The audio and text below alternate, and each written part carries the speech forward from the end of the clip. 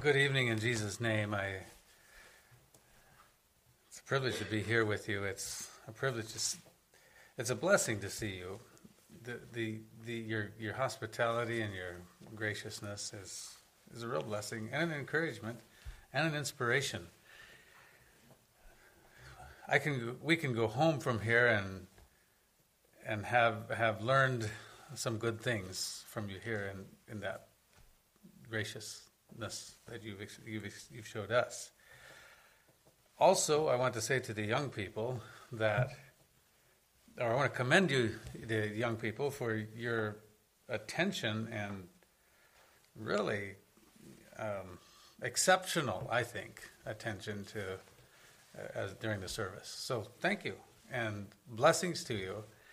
And while I appreciate it, you're actually doing yourself more good by just learning to be that way than you are anybody else. So you'll bless yourselves by doing that too, by continuing to do that. I appreciated Gerald's devotional and the further thoughts on the whole thing of the being made in the image of God and the reminiscing. So we were, Gerald and the Danny and Owen and our family and Chad's family as well, all lived within a few miles there in Seymour, and lots and lots of good memories. Especially, somehow the memories get better as you get older. When you're right in the middle of some of that stuff, it's kind of fun, but maybe kind of not fun. But as you get older, it's the stuff that's not kind of fun kind of fades away, and you have good memories. And so I do. I have really, really good memories. But you know what's kind of sobering is that how long ago that was. That was quite a while ago. It doesn't seem that long, really, but it was quite a while ago. Maybe before some of you were born. Probably before some of you were born, 1990. All right. So tonight, I would like to think about something else very serious, something else very foundational, something else that it's good for us to think about, something else that's big. I was thinking about heaven, and that's not what we want to talk about tonight, but I was thinking about it now. So we have this picture that when we get to heaven, everything is perfect and it's going to be rest, which is true. But do you think that we're made just to, even after we get to heaven, just to do nothing? Oops. Just to do nothing and just rest? How long are you going to be able to handle that? I feel like, so God is infinite. And I feel like one of the things in heaven that's going to, because I think when we were made to be challenged. I think that's from the beginning. That has nothing to do with the fall. I think that we were made to be, forgive me if I say something wrong here because I'm kind of thinking on the fly here as I go, but when God is creative, and when he created man, he was expanding his, that thing came out of his love, and he made us in his own image, and so we also are made to be creative and to be challenged. I don't know if we can say God is challenged, or he is challenged, or he likes a challenge because he's just able to do anything he wants to do. So it's not quite the same. But I feel like as humans, we are made to be challenged, and that's what fulfills us as challenge. And I feel like the challenge that we're going to have in heaven is the challenge of a greater understanding of God himself. I really don't know that we're going to have a perfect understanding of God as we arrive into heaven. I really think, and here again, this is an opinion, so you can feel totally free to disagree with me, and you can even tell me if I'm theologically off base. I don't want to be that way. But I feel like maybe that the challenge we have in heaven is the continual growing in the acquaintance of who God is.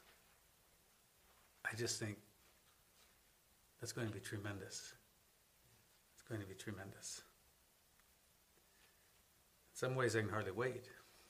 But in other ways, God has called us to be here for now, and there's really very little point in us getting too much in a hurry to leave the calling that God has called us to.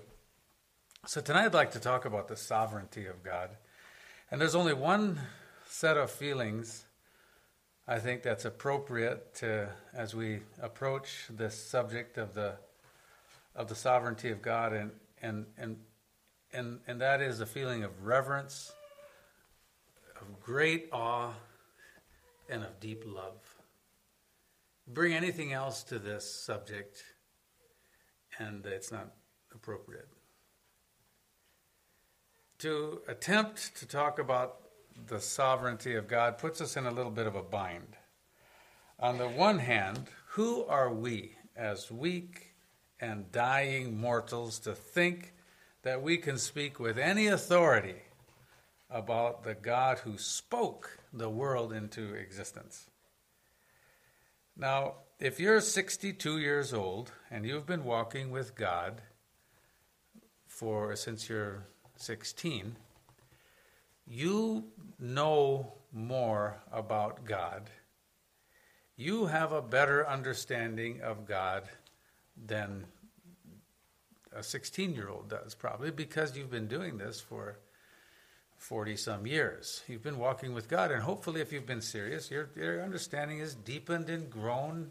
You understand God better than the 16-year-old does.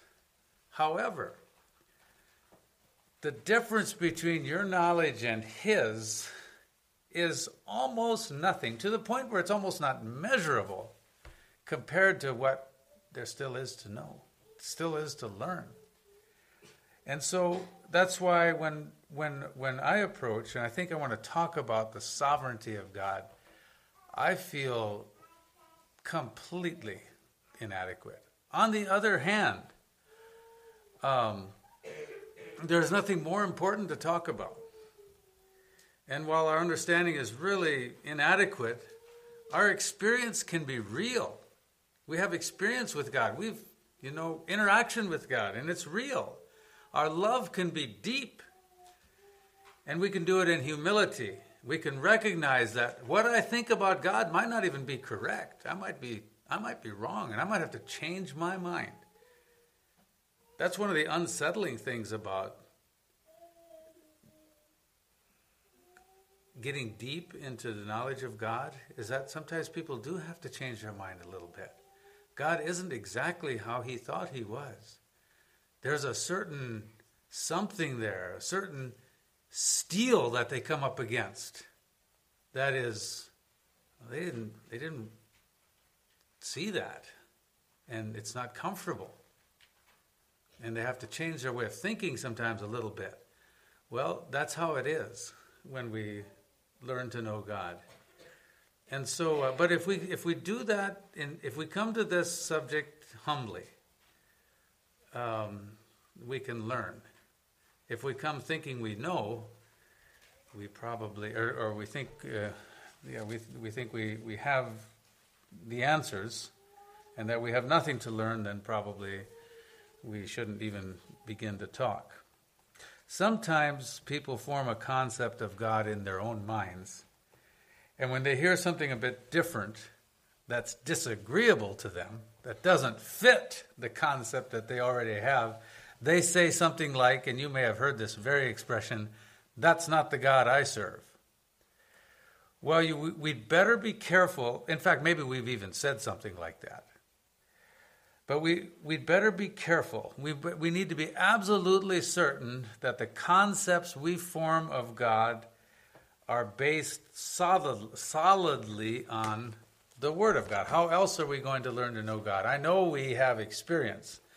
We experience things, but any of our experiences that we have with God, we think are God, if they aren't consistent with what we see here and what we learn here, we'd better be careful, because there's lots of trickery out there. And Satan is a tremendous imitator. And our own humanity is easily confused. And so we just need to be careful that we don't form concepts of God that aren't true. We need to be careful about that we don't worship a God of our own making. And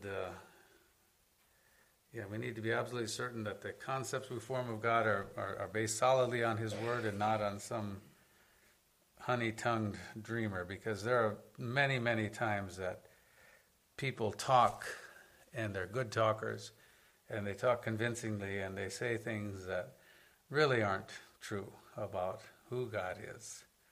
There's nothing more important than how we think about God, about us. That's the most important thing about us. That's the most important thing about us. And if we get a hold of that the way I think about God is the most important thing about me, because how I think about God determines how I live my life. How I live my life determines where I will be in eternity, with God or not. Just that simple. So how we think about God, extremely important. Nothing more important than that.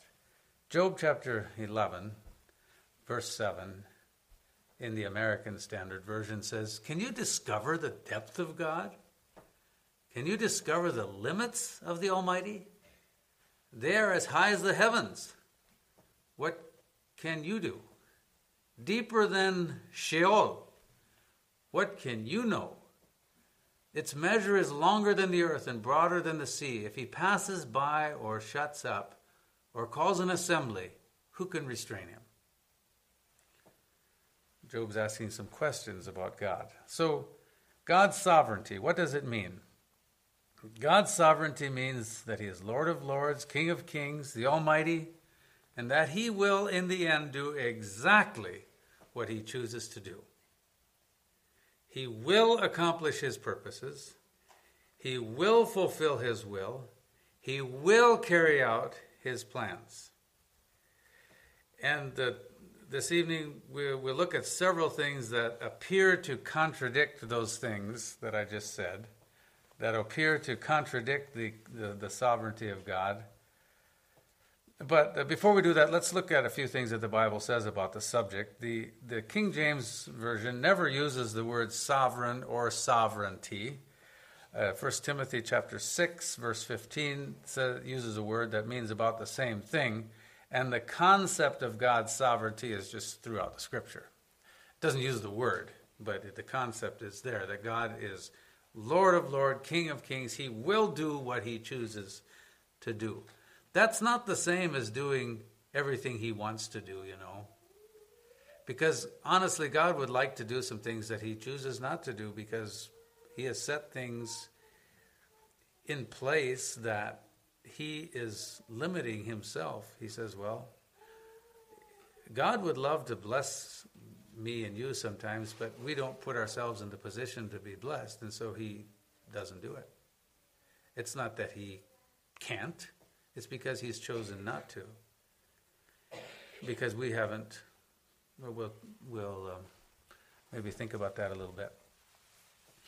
So in 1 Timothy 6, verse 15, he says, he's talking about Christ, who is the blessed and only potentate, the King of kings, Lord of lords, who only hath immortality, dwelling in the light which no man can approach unto, whom no man hath seen nor can see, to whom be honor and power everlasting. Amen. That's Paul. The testimony of David, the man after God's own heart, says, "The Lord sitteth upon the flood, yea, the Lord sitteth king forever," in Psalm 29, verse 10. And the testimony of the heathen king, Nebuchadnezzar. We'll just read a few things here in Daniel chapter 4. He says, speaking of God, whose dominion is an everlasting dominion, and His kingdom is from generation to generation, and all the inhabitants of the earth are reputed as nothing, and He doeth according to His will in the army of heaven and among the inhabitants, and so on. And now I, Nebuchadnezzar, praise and extol and honor the King of heaven. This is a testimony of a heathen king, a pagan king. And that word potentate means sovereign. It means King of Kings and Lord of Lords. It means the highest authority. Every person on earth, even Mr. Biden and Mr. Putin and Mr. Xi Jinping, every one of them, even them, which we look at and we say, well, there's probably the most powerful men on earth. Even them, even they are under someone's authority. Every angel in heaven is under authority. Every evil spirit is under authority. Every rebel who resents and resists all authority will at some point come to the place where he can resist no more. Only God is the absolute sovereign, the absolute authority. And the sovereignty of God is his absolute right to do all things according to his good pleasure. There are 5 things, there are 5 issues that appear on the surface, they appear to run contrary to the sovereignty of God. And I'm going to mention them, but I won't talk about all of them tonight. One is the free will of man. How does the sovereignty of God work with the free will of men? How can God be sovereign and at the same time give man his free will? How can God say, I will do what I will do. I will do what I will accomplish my will, and at the same time say, give you freedom to choose yes or no. Evil and suffering. How can evil exist when it is most certainly contrary to the nature and the will of both the holy and the sovereign God? How does that happen? God says, I'm sovereign, and yet and I will do, and I will, I will do what I choose to do, but how can evil exist when that is the case? Because God is holy, and God is good. So evil and suffering seem on the surface to run contrary to this idea that God is sovereign and good. Human responsibility. How can God be sovereign and at the same time make men and women responsible for their own choices? Evangelism. If God does what he wants, doesn't that mean that he saves who he wants to save? And then why evangelize? What do we have to do with it? Evangelism seems on the surface, I said, to run contrary to God's sovereignty. And prayer. If God is sovereign, how can he be moved to do what he was not going to do? In other words, why prayer if things are determined already? Why pray if things are determined already? So those things on the surface seem to run contrary to the sovereignty of God. But as you look closely at them, as we look more closely, we will see that that isn't the case. Sovereignty of God. The sovereignty of God means he's free to do whatever he pleases. Psalm chapter 135 verse 6 says, whatsoever the Lord pleased that he did in heaven and in earth, in the seas, and in all deep places. Declaring the end from the beginning, and from ancient times the things that are not yet done, saying, my counsel shall stand, and I will do all my pleasure. That's in Isaiah chapter 46. So when we're saying that God is sovereign, what we're saying, when we say that God is sovereign, we're saying that God is free to do whatever he wants to do. He doesn't ask permission from anyone to do anything that he wants to do. If God would ask permission, who would he ask permission from? Who has the right to give God permission to do anything? And all of us need to ask permission to do certain things. God does not. His is the absolute right to do all things according to his good pleasure. Is there a young man named Seth here tonight? Do I see Seth? Is that Seth? Do I see Seth? Is that you back there? No, I just have a few questions. Don't be afraid. Just it's nothing scary here. But does your dad have a nice pickup at home?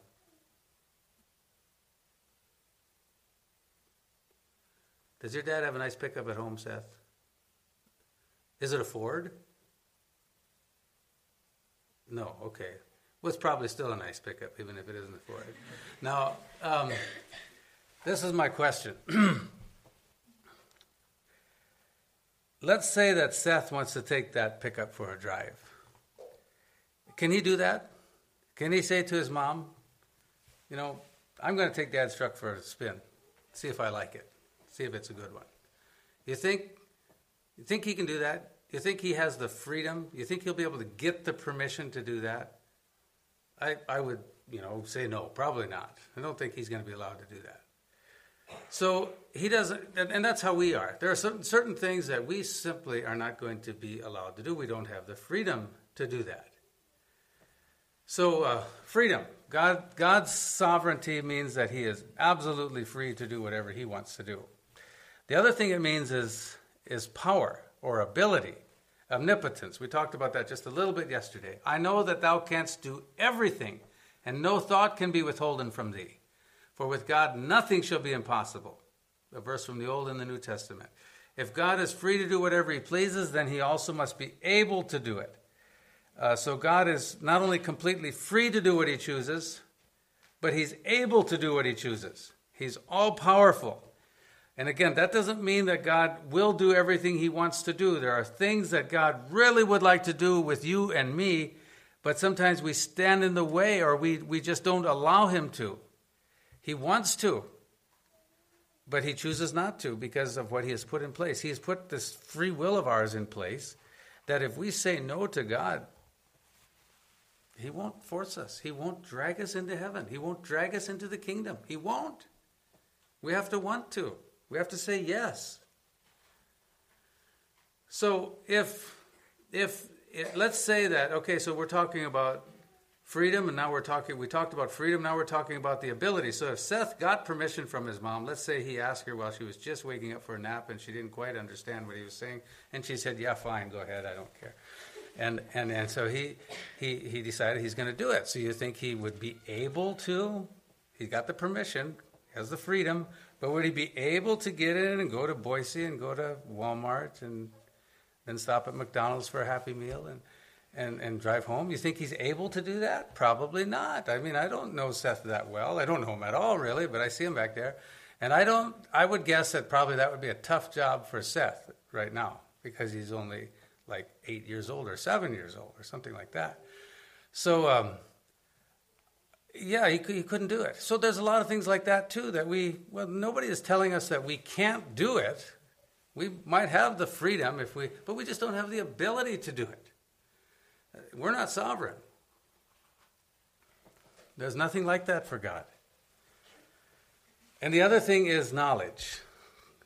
God's sovereignty means he is free, he has power, and he has knowledge. He knows everything. For God to be sovereign, he also has to possess all knowledge. Great is our Lord and of great power. His understanding is infinite. And there's many verses we could read that to show the knowledge and the omniscience of God. But let's suppose now that Seth is all grown up. He's 16 or 17, and he has the freedom to use his dad's truck. And he knows how to drive it. And this time he's going to Boise, but now McDonald's is no good.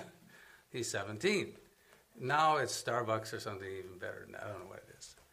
And so now he has both the freedom and he has the ability, but if he doesn't know where the key is, it still doesn't work, does it? Still can't do it. So something is missing. Knowledge, there's something he doesn't know that he needs. And so for God to be omniscient, he must have all freedom, all power, and all knowledge. For God to be sovereign is what I meant to say. He must have all freedom. He can do what he wants. He has the power to do anything. Nothing is holding him back. And he has all knowledge to allow him to do that.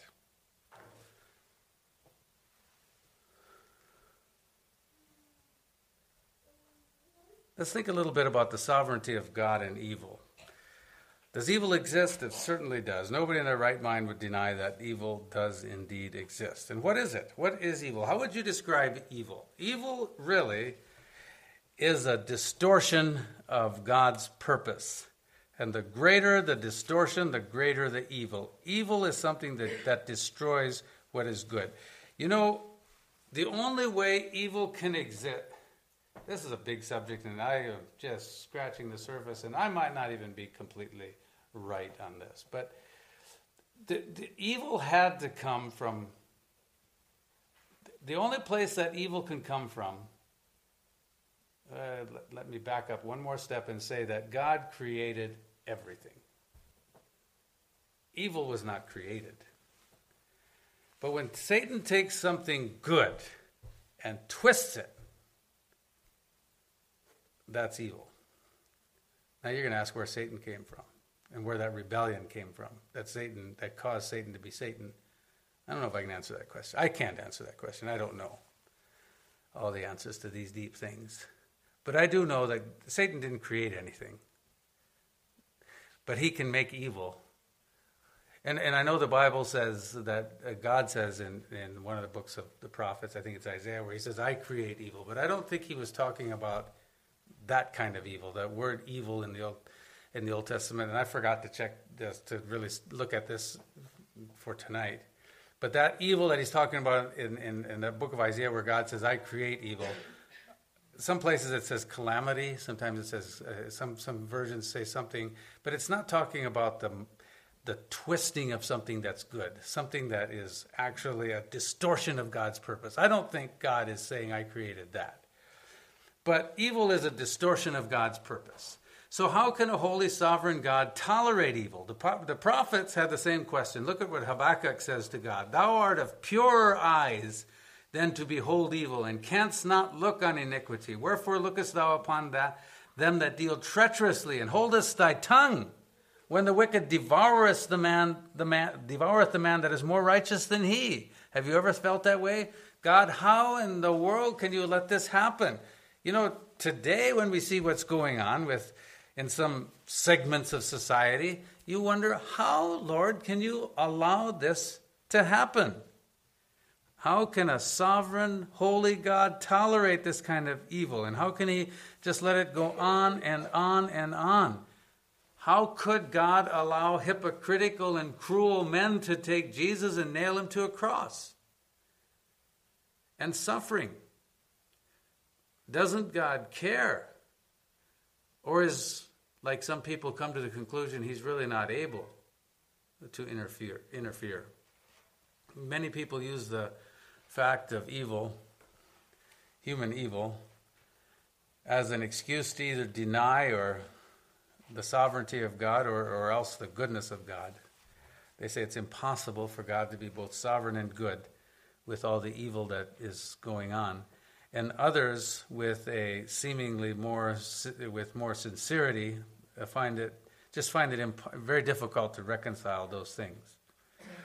I spoke to years ago to talk to a veteran of the first Iraq War, and he simply said, if you would have seen all the suffering and evil that I saw, you wouldn't believe like you do.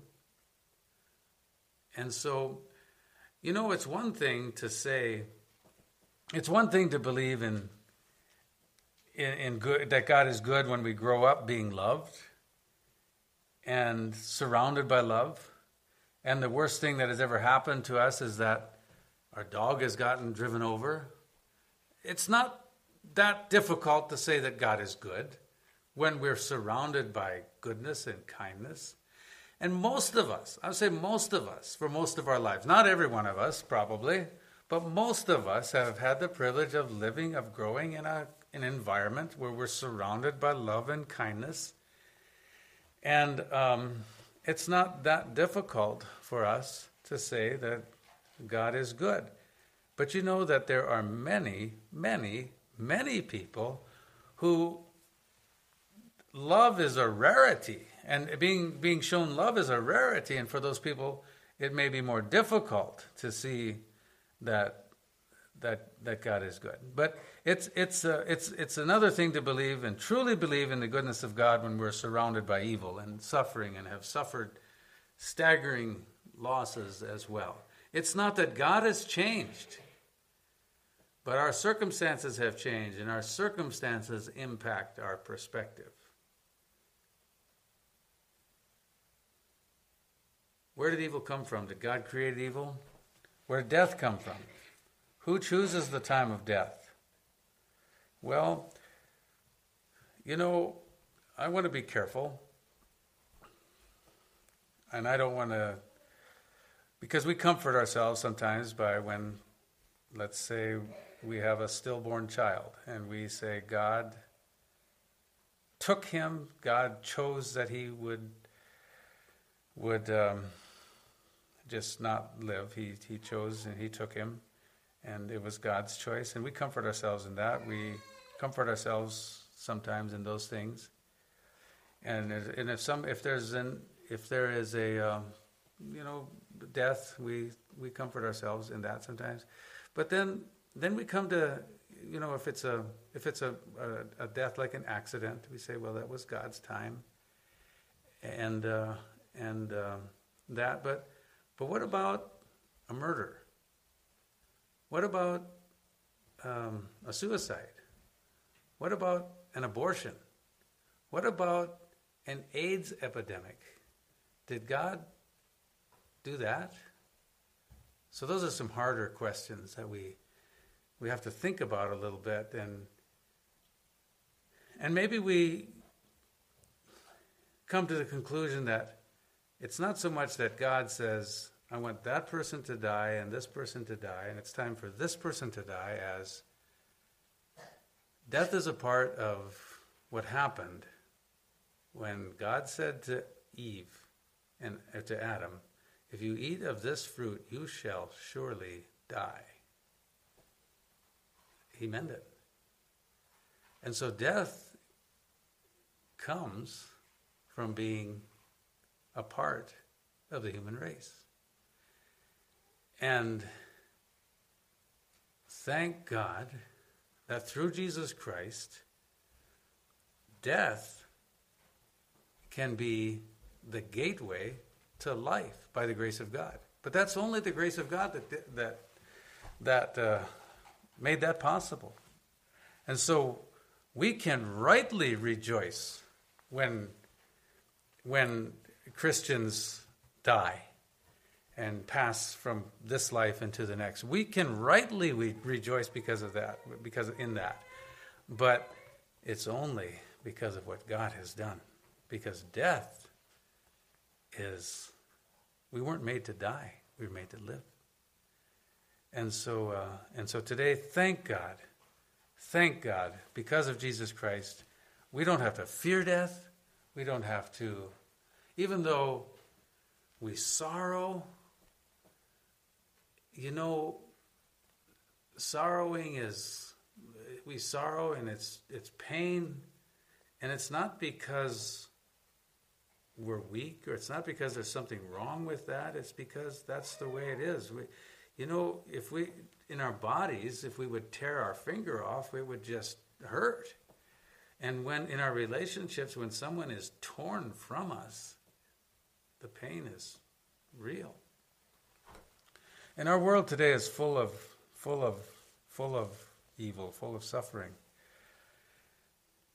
The story of the human family is a story where there's so much evil, and it continues to be perpetuated. All you got to do is read the headlines. You read the newspaper a little bit, and it's just sickening. In fact, it's probably not good to read it too much, because it's just too much negativity there. And we look at history, and we look at Mao, and we look at Hitler, and we look at Stalin, and we look at some of those things, and many of those things are going on today as well. But millions of people suffering and dying at the hands of evil men. Have you ever seen anything so evil that your heart just groaned, where is God? Where is God? And why doesn't he do something about it? And that's a reality for in many places, and for many people. They just, their heart is just groaning and wondering why God doesn't do something about this. If God is truly sovereign, then well, let me move through here. Let me move on here. Excuse me.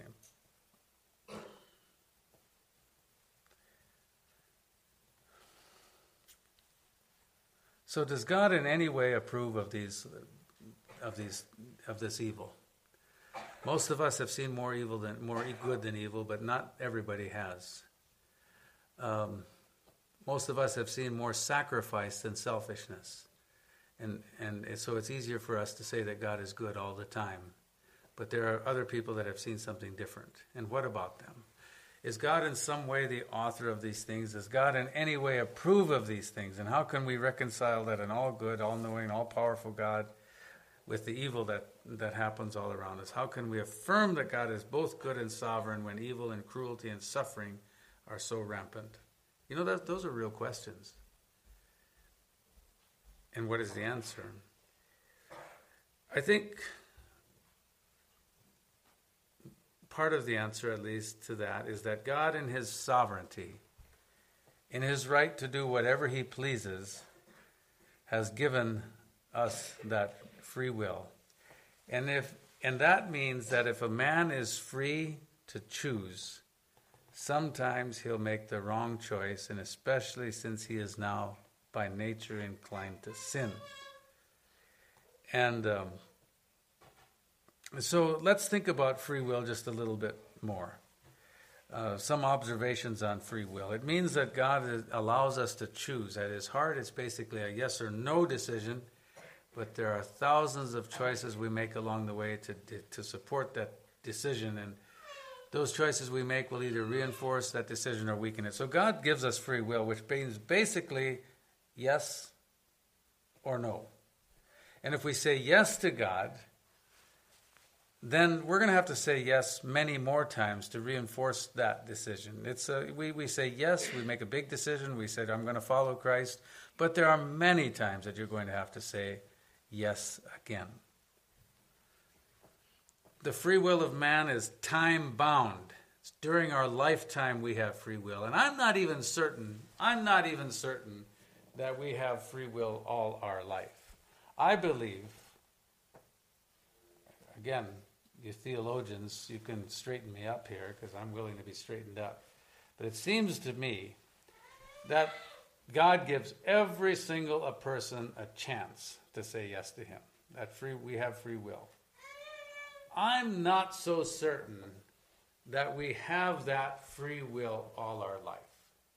I'm not so certain that there may be a time that God says, all right, you've made your decision. And that might be before we come to our deathbed. I'm not certain. I don't know. But it seems to me that may be the case. So when we hear God talking to us and we hear him calling us, we'd better say yes. We'd better just make a decision, because it seems in Pharaoh's case, it seemed like he had come to a point where God said, well, Pharaoh, I'm going to use you to do something. And it wasn't something good. So the free will of man may be limited. For certain, it's limited to our lifetime, and it may be more limited than that. Our free will in no way diminishes the sovereignty of God. In his sovereignty, he gave us free will.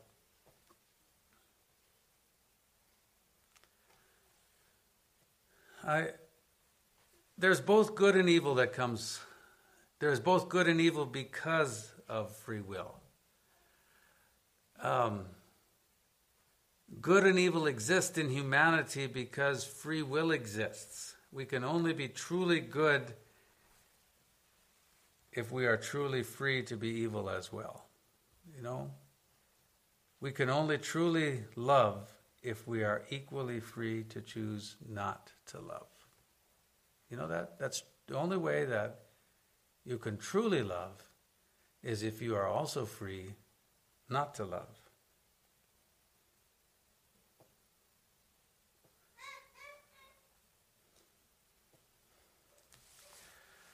It's time to close. And I would like to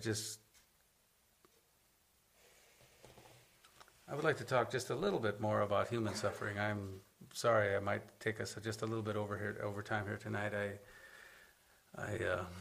We won't go too long here. I'd like to talk a little bit about human suffering and God's sovereignty.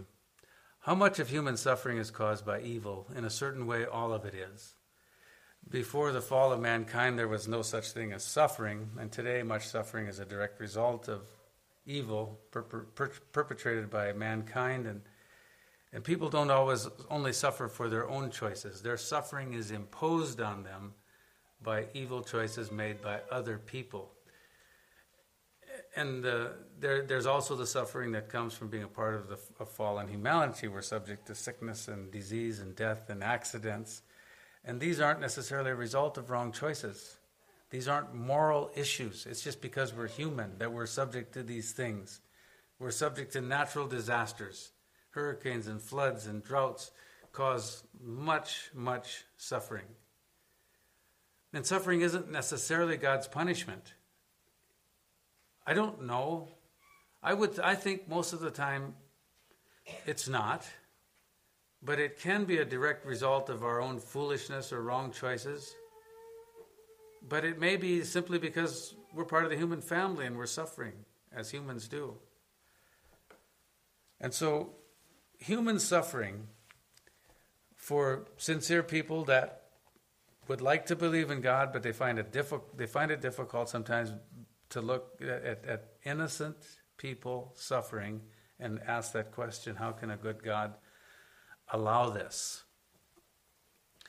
But God can use suffering to accomplish things in us. And I'll repeat, I don't believe we were created to suffer.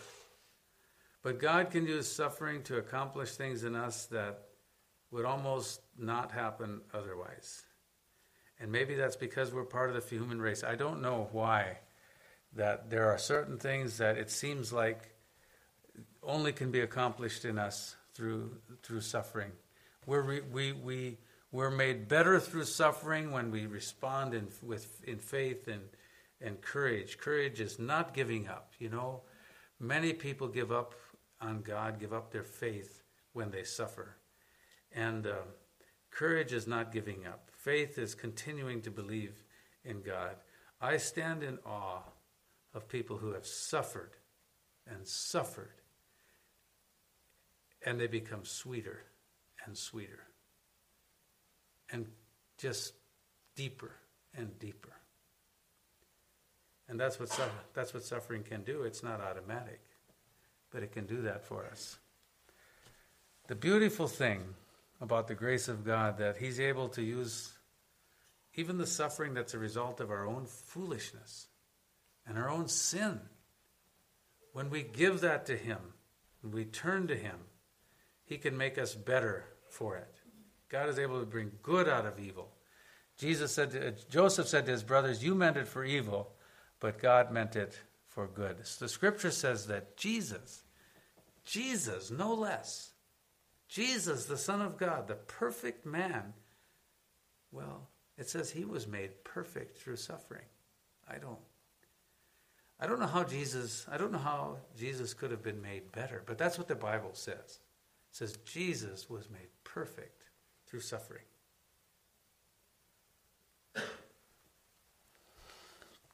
Deep, deep meaning can be found through a life of suffering. Certainly, meaninglessness is the result of a life of seeking pleasure. You know, a person that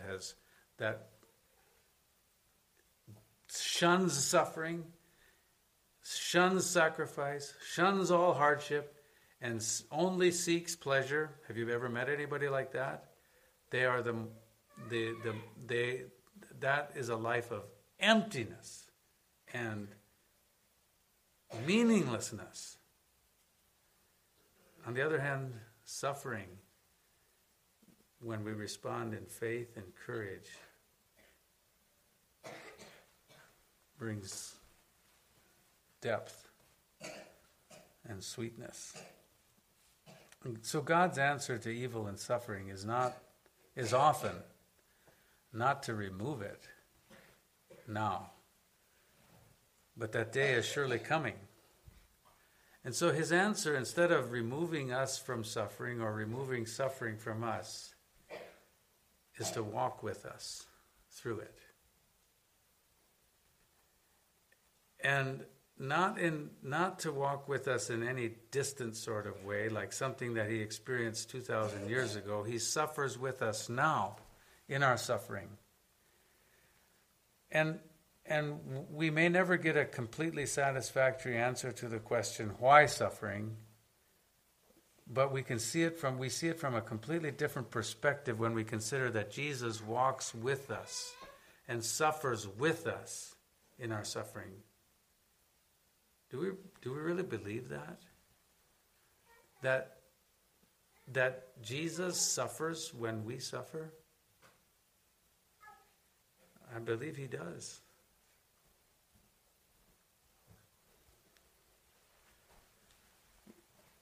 God's sovereignty means that he will accomplish his purpose. And what is his purpose? His purpose is that everyone on earth be a part of his kingdom. That's what God's purpose is. But an even greater purpose that encompasses that first purpose is that they will become a part of that kingdom because they want to. So his greater purpose, yes, God would like for every single person to be part of his kingdom. But an even greater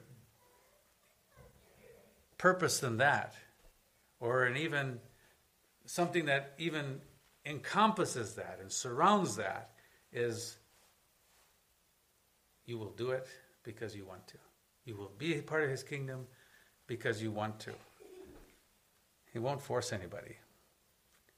But when we're there is no one that can pluck them from the Father's hand. That's what Jesus said. We serve a sovereign God, and he will accomplish his will.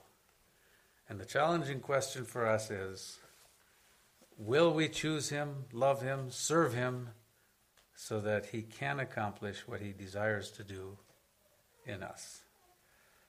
Let's bow our heads for a prayer. O sovereign Lord, we praise you that you are almighty, and that you are all-knowing, and that you are all wise. We praise you that nothing can keep you from doing what you determine that you will do.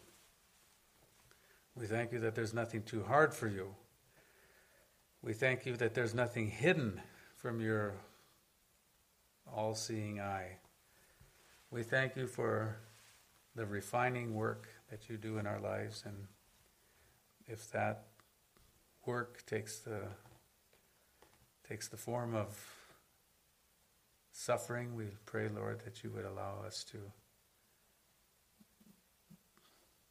for that to do its perfect work in us. And Lord, we just thank you that you have given us the privilege to know you as our Savior, Redeemer, and the one who will lead us into everlasting life. We ask that you would bless these people that are gathered here today. Help us to grow in our longing for you and understand to a greater degree what it means to follow you with all our hearts. In Jesus' name we pray. Amen.